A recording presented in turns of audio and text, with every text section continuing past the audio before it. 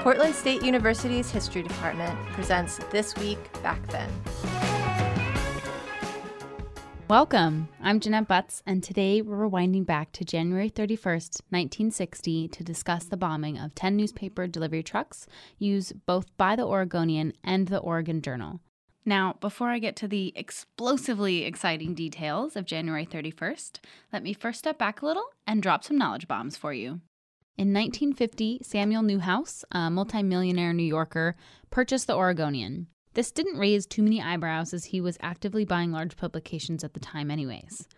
What did start to cause concern, though, was the fate of the Oregon Journal, Portland's only other daily newspaper owned by Philip Jackson.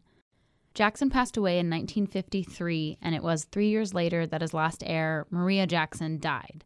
This left the Journal to 3 trustees: publisher William Knight, attorney David Davies, and a U.S. Bank of Oregon executive. Although in Maria's will she instructed her family's shares of the Oregon Journal to be given to employees, in 1959 the trustees went to court where a judge deemed the wording null and void based on the language being wishful. I'm doing air quotes here. Wishful. I'm sure Maria was turning over in her grave.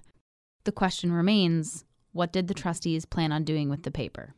Both at the Oregonian and the Oregon Journal, about 850 employees were union members, and on Tuesday, November 10th, 1959, at 5 a.m., the union employees rallied with the Stereotypers Local 49 group and stood in solidarity picketing the Oregonian at 1320 Southwest Broadway Street.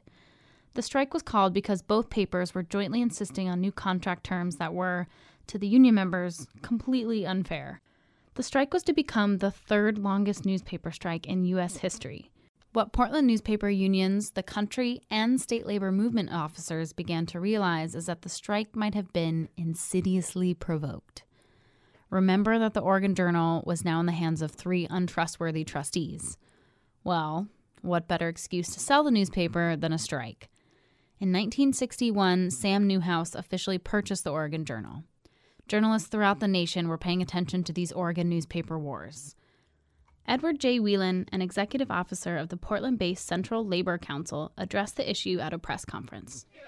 Strong evidence has been piling up that the Stereotypers and other newspaper unions were deliberately pushed into this strike to help the Oregonian carry out a plot to take over the Oregon Journal. This finally leads us to the bombing. Levi McDonald was one of the Stereotypers who went on strike in November, and it was he who had instigated the truck bombings. Late in the evening on January 31st, 1960, McDonald's hired men placed dynamite under 10 delivery trucks throughout Oregon City and Portland in an attempt to stall the delivery process. Fortunately, no one was hurt. But the bombing definitely did harm to the unions and those on strike. Needless to say, the Oregonian did not publish a daily paper on February 1st.